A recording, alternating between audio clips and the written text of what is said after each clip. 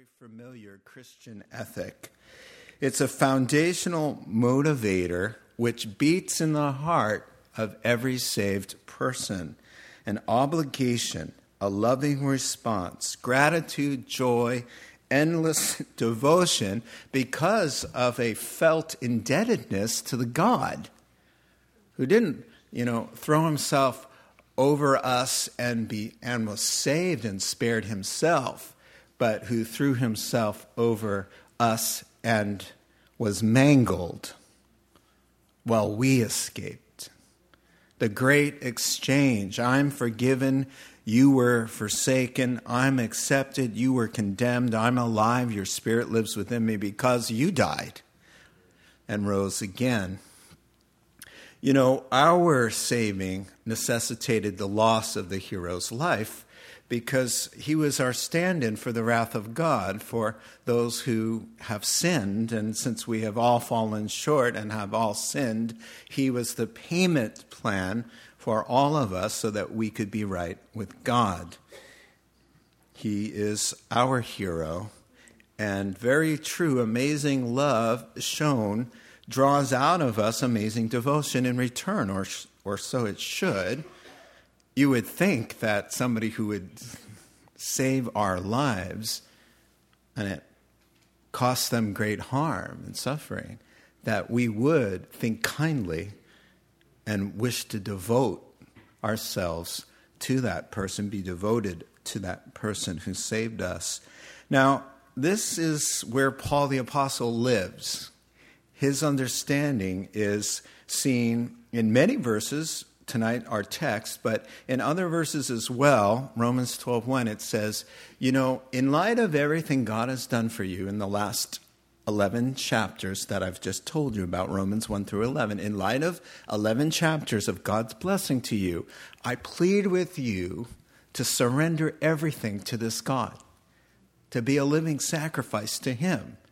In view of 11 chapters of what he's done for you. He saved you and called you and glorified you. And all of these blessings. In light of that, respond. And so Paul lives in this kind of obligated devotion to Christ out of a sense of gratitude and joy and obligation to the one who has saved him. In view of what God has done for me, I lay down my life for him because he laid down his life for me. So here we are at our text. It's just a couple sentences. Galatians chapter 2 and verse 20. We have it on the screen for you because we're all going to say it together. The software for the worship songs. You fixed it. Nice. It usually likes to capitalize every first word, but they figured out a way to defeat the brain on the software. All right, we're going to say it together, all right? Galatians 2:20. I have been crucified with Christ, and I no longer live, but Christ lives in me. The life I live in the body, I live by faith in the Son of God, who loved me and gave himself for me. We're going to leave that up there just as I teach from this passage. It's a very moving passage to me, one of the most moving passages personally, and most important passage to me in the New Testament. I'm speaking personally to me. It is one of the very first scriptures 31 years ago that I learned and memorized. It's very important, and it's really along these lines that the Christian life is a response, a loving response where we lose all because Christ has lost all for us, and in losing all, we find everything. We find true life. And so we're going to take a look at this text, but before we consider what Paul means by it, because it's kind of, if you think about it, it's kind of a mystical kind of thing. I mean, how can I've been crucified, really? Well, you look pretty good for being crucified. It's just a very profound and spiritually discerned verse, and we're going to talk about that. Before we consider what the words mean and how they relate to us, let's consider the context. If you're taking notes, Roman numeral 1, context. When I went to seminary, they taught me, and I've said this many times, a text without a context is a pretext. In other words, if you wrestle a text out of its context, you can make it say anything you want it to say. You must understand a text like this in context to the text and the verses which surround it. Not only which surround it, but then the chapter, and then the book, and then how that book fits into the New Testament and how the New Testament fits in with the Old Testament. It's the whole thing. And so a little context will help us. The Galatian churches were inundated with false teachers called Judaizers, and from the word to make one Jewish. And they believed that grace and faith was not enough to be saved. You had to become Jewish, thus Judaizer, right? So Paul was really, the whole letter of Galatians is born to save the Galatians from these false teachers who have swept into town to Galatia and said, look, folks, we're really glad that you have faith in Christ, but you're going to have to eat kosher foods. You're going to have to keep Jewish holy days. You're going to have to offer some sacrifices. You're going to have to live righteously. What about the 10 Commandments? Not to mention the 609 other commands that God has for us. Paul the Apostle said, our justification means a complete pardon, as if you never committed the crime. Justification, as my teachers taught me, just as if I never sinned. Just as if I never sinned based on what? Based on grace, faith, trust, plus nothing. Hence, gospel, good news. That is the good news. The good news is everything for nothing. What you bring to the table is your sin, your hopelessness, your helplessness, your depravity, your guilt, your shame, your rebellion. That's your contribution to this. The way you qualify for eternal life is to admit that you're a total loser. That's how you qualify. When you come and say, I've got it together, you are disqualified from eternal life. Because you don't need a savior. You got it together. You keep the 10 Commandments. You're basically a good person. Congratulations. You're disqualified for heaven and qualified for hell, according to the Bible. That's an upside down kingdom for sure. And so Paul is going to say, and just in the book of Romans, that you're saved through faith plus nothing. Just in Romans 3, 22 through 30. Romans 4, verses 3, 5, 11, 16. Romans 5, 1 and 9. Romans 9, verse 30. Romans 10, verses 9 through 11. Romans 11, verse 6. It goes on and on and on. That's just one book. All of those verses that I quoted says faith plus nothing equals salvation and eternal life. All your sins forgiven forever and ever. Amen. Nothing you can do. It's the message of the whole New Testament. For God so loved the world that he gave his only Son, that whoever believes in him should not perish but have everlasting life. Then the New Testament takes that and unpacks that truth. Now, the Judaizers were incensed. And they said, that doesn't make sense. And now you're getting to the context of why this verse appears. It was born out of an argument from the Judaizers that says, your free grace doesn't make sense to us. Now, look at the verse here. The very next verse, which follows the text, verse 21 says, if we could be forgiven and set right with God by doing good stuff, then Christ died for nothing. Then the verses which preceded, in verse 16 and following, says a man can never, ever, ever be saved by being good enough, but by trusting in the Lord. So the false teachers didn't buy saved by faith alone. They said, you're crazy, and here's our problem. Here's their stumbling.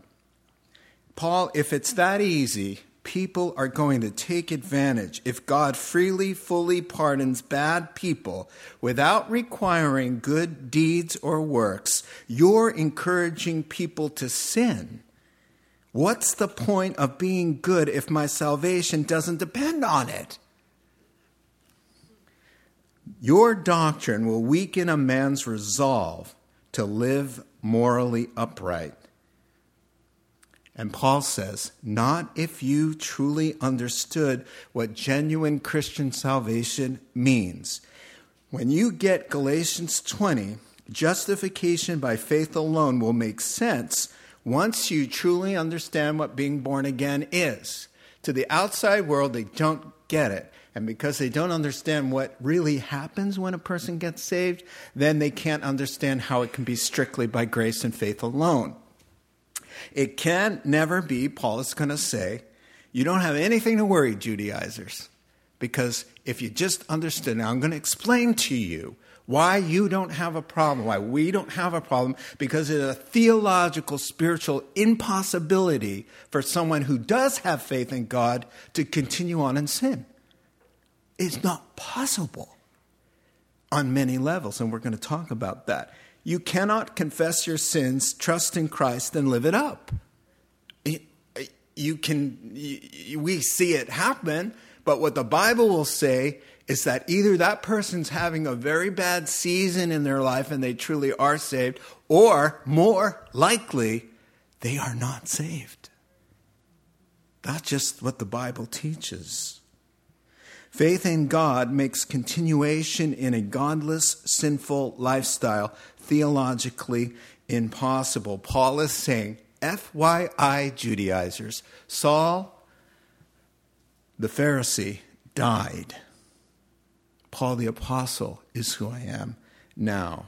There's been a death. I've been crucified with Christ. It's no longer the old me, I who live, but Christ. It's all about Christ now. So if this is what it means to become saved, that there's a death of the sinner who loved sin, and then up from the ashes rises this new person who's one with Christ, that Christ is in there, and he's alive differently with different values and different desires. Then there's no problem in glorifying God for his grace, because it's physically impossible for that new person to love sin because the sinner died. I've been crucified with Christ. Saul of Tarsus, the Pharisee, has been dead. He's killed. And so, therefore, point number one that this verse is teaching you, born out of an argument to say it's physically impossible to abuse grace, because the true Christian cannot. Because by definition, he's new and doesn't like that stuff and has repented from that very thing. So first point, faith kills. 4 things nailed to the cross, the Bible says. There are 4 things. 1, obviously, Jesus. 2, a sign which read, "This is King of the Jews." 3, a figurative notice that says, "Your debt is paid in full." And 4, you.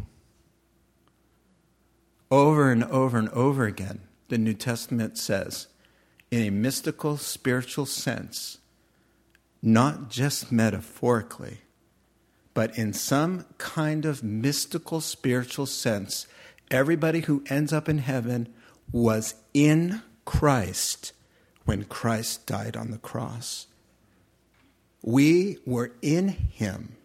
And now, this fundamental truth, a Scottish theologian, John Murray, called it union with Christ. It had become an entire doctrine that whenever you see in the New Testament that we're in Christ, it's this union with Christ.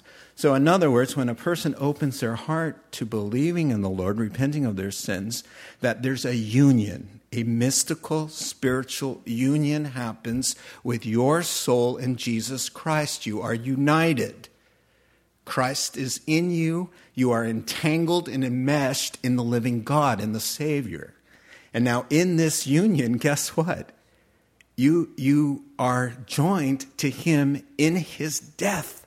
Therefore, the Bible says this about your life. You died. You died because Christ died. And when Christ died, you as a believer were in him. Your life is over. Your old life, I should say. Romans chapter 6, verses 1 through 4, which I read at every baptism.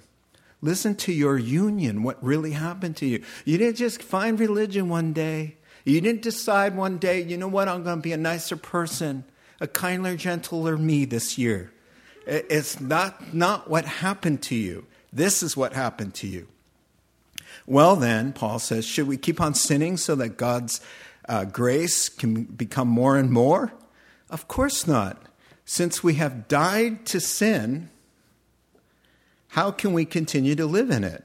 Or have you forgotten that when we were joined with Christ Jesus in baptism, we joined him in his death? For we died and were buried with Christ by spiritual baptism. And just as Christ was raised from the dead by the glorious power of the Father, now we also may live new lives. Joined mystically in some way. When Jesus was on the cross 2,000 years ago, in some God mysterious way, I was in him. You were in him, and those who were in him were sealed forever.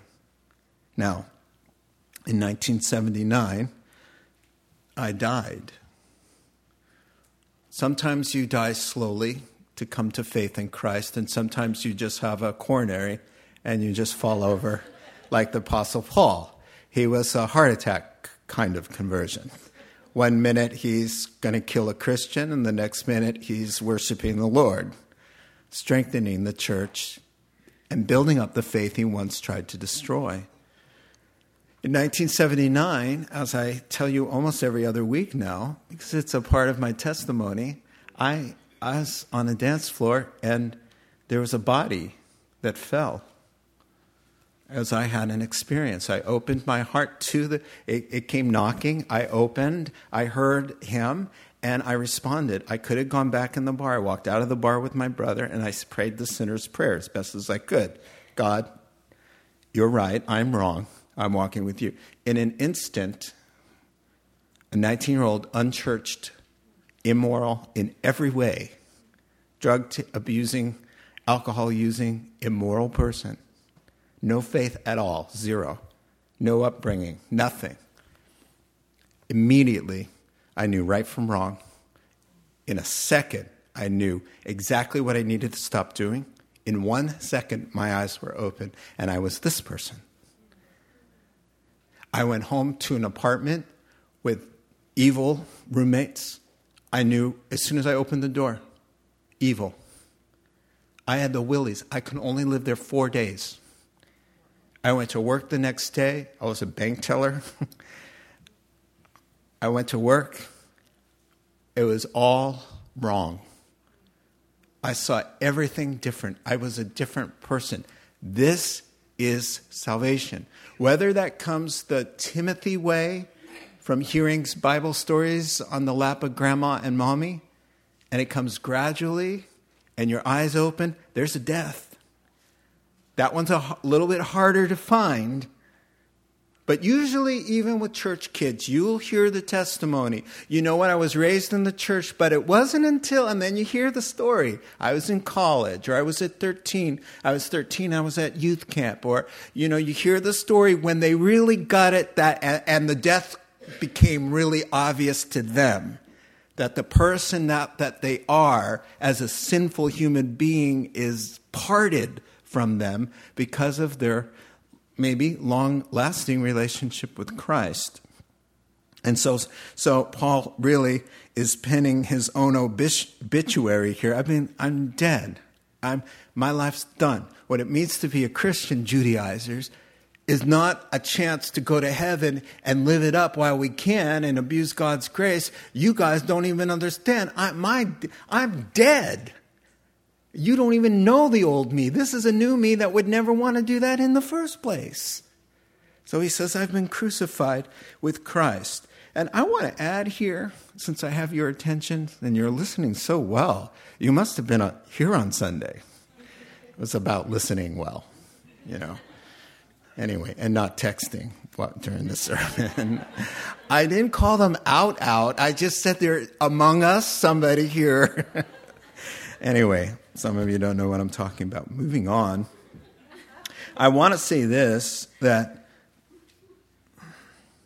it's more than me not wanting to go back to that lifestyle. You couldn't pay me enough money. I never went into a disco again, ever in my entire life. Nor a bar to get drunk. Never again. Never again used any kind of drug. From 1 second, boom, done. What is that? It's the Lord. But here's what John says about it. It's not that I didn't want to. It's that I'm unable to. Listen. But when people keep on sinning, 1 John chapter 3, it shows that they have a connection to the evil one who has been sinning since the beginning. John just puts it out there, folks. But the Son of God came to destroy the works of the devil.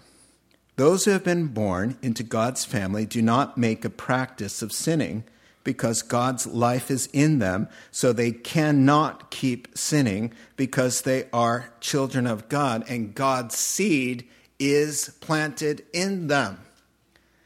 Therefore, it is a theological impossibility for you to say, I am an adulterating Christian. I am a fornicating Christian. I am a Christian who gossips every day or slanders every day or swindles every day. I am a sexually immoral Christian who has embraced sinful activity. He says it can't happen because God got planted in you. God's not like that. God's taken over the place. If you're one with Christ and Christ is in there, you can have slip-ups. You have a sinful nature, and we're going to talk a little bit about that problem. But he says, your old life, you have died over and over again. I counted 10 times where the Bible in the New Testament says, don't you realize you have died? Died to sin. You were in Christ. You come in, and Christ comes into you, and the old me is dead and gone, and now it must stay dead and gone. Now, the Greek word for phrase, I should say, I have been crucified with Christ, is in the perfect tense in the Greek, which means it's not just a past event. What happened in the past has a powerful play in today, has a powerful impact today. So the tense is saying, I'm being crucified with Christ. Now, what does that mean? Here's what it means. He's saying not only at some time in the past Paul was crucified with Christ, but that continues on in some capacity because, as Miracle Max said of Wesley in Princess Bride, when they and I've used this a lot, when they haul him in, he thinks he's dead, and Miracle Max says, you know what? You're fortunate. You know why? Because he's not all the way dead, he's mostly dead. And mostly dead means slightly alive. Now, when Paul says all Christians in a real way have been crucified with Christ, we've been unplugged from sin and evil, we are mostly dead, which means it is slightly alive. That's why Jesus Christ says, if you want to make this thing happen, you must do a couple things. One, get very used to saying no to yourself. First, deny yourself.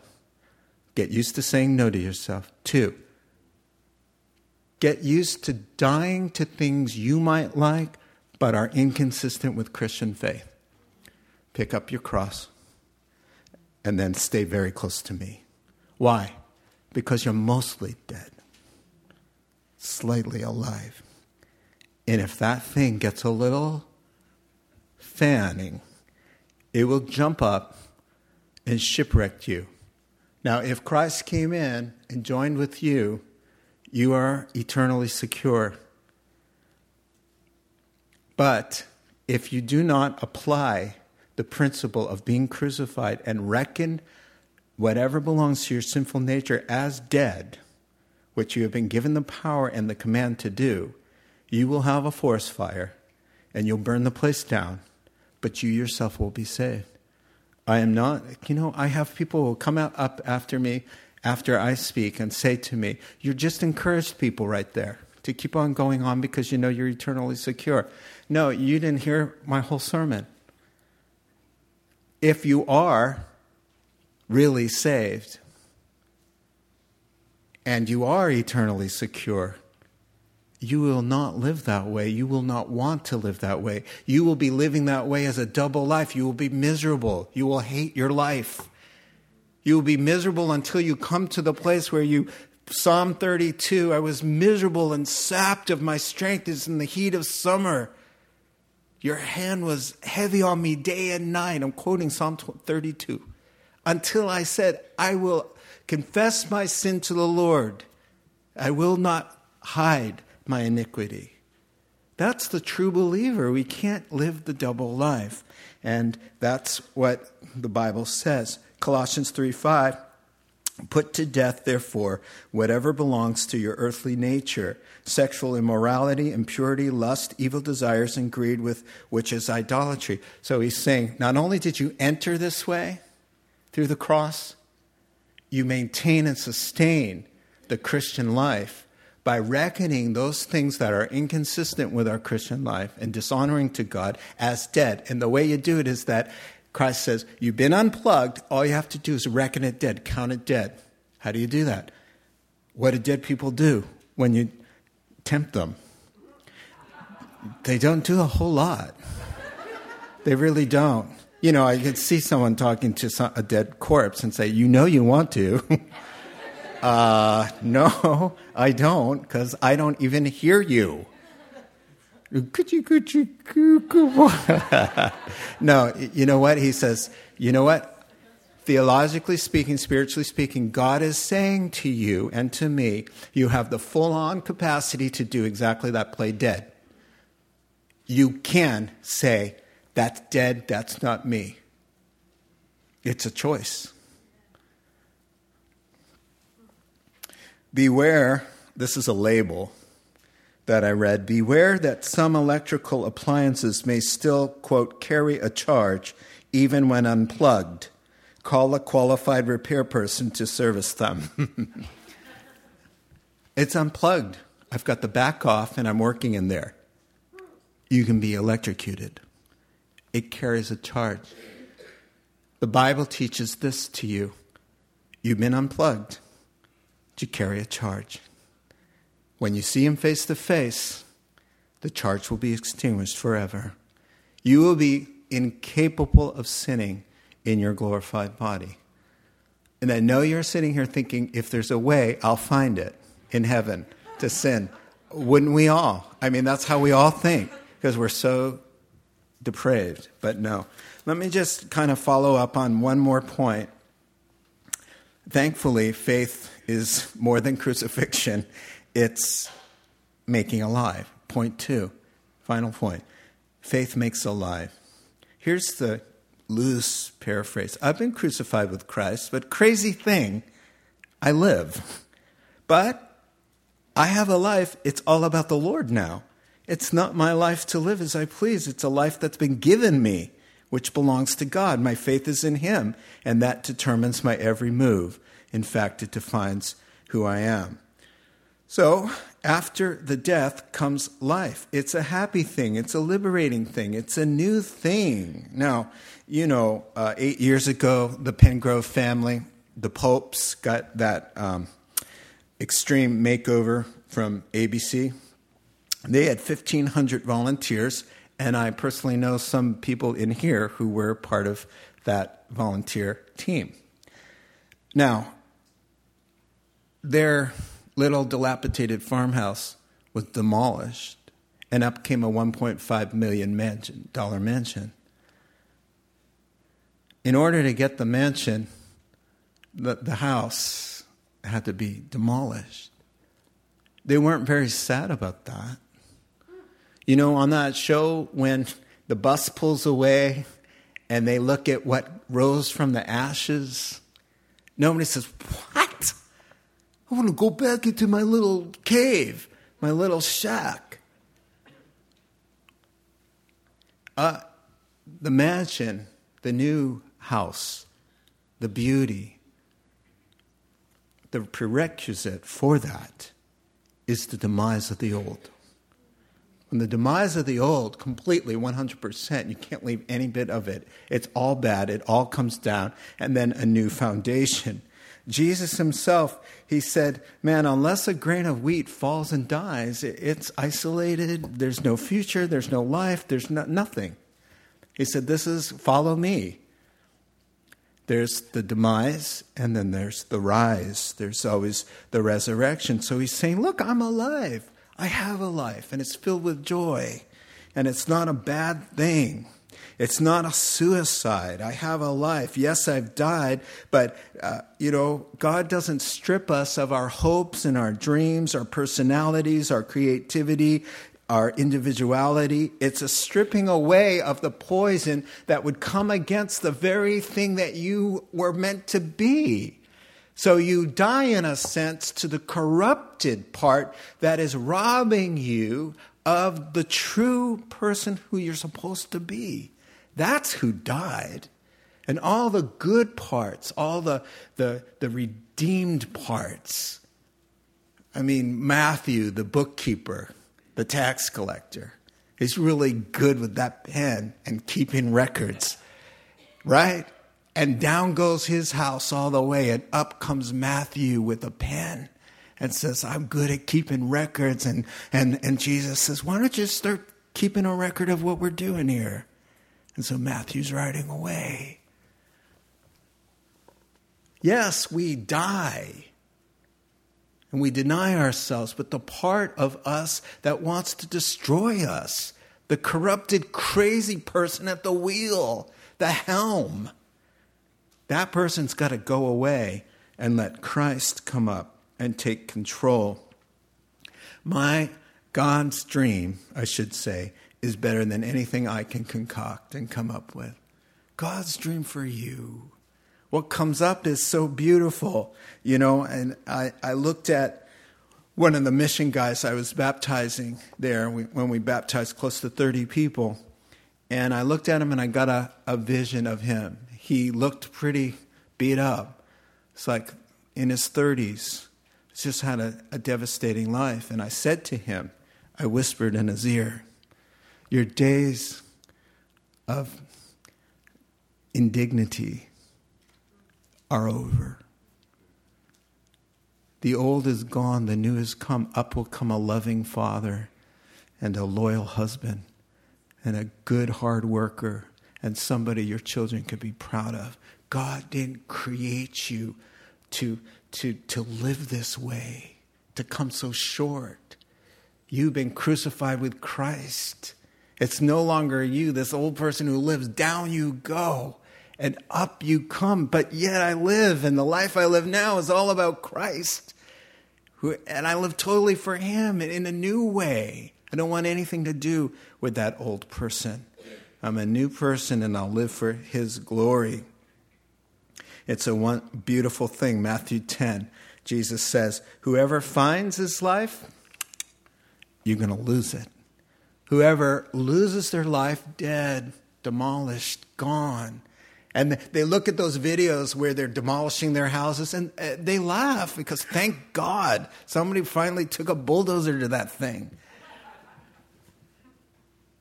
Whoever loses his self for my sake will find who you really are, because your depraved self has kept you from knowing who you are in the Lord. He says it's a really good thing. And then the last thought there is this is all about love. Do you think I found religion? Do you think I'm turned over a new leaf? I can't do this and I can't do that. I got to do this and I got to do that. And I got to go to church and I got to serve and I got to give an offering. He says, who loved me and gave himself for me. He says, that's what I'm all about. I'm devoted to this man. Yeah, it's one thing to know in your head, God so loved the world that he gave his only son. But when you start saying, God loved me, he gave himself for me. That guy on the cross dying there, that was for me. Somebody told me they watched The Passion of the Christ and he just came apart. He was sobbing, convulsing there, and he realized that was for me. That wasn't just for the world, that was for me. And Paul just is enamored and he lives a response to this that was done for him in spite of what he knows about himself. I was a blasphemer. I made little kids have no daddies, Christian families. I did that. And now he's saying he could love me and give himself for that kind of guy. Watch this. Watch what I'm going to do for him out of love and out of a sense of moral obligation to the one who saved me and loves me. That's what your Christian life is about.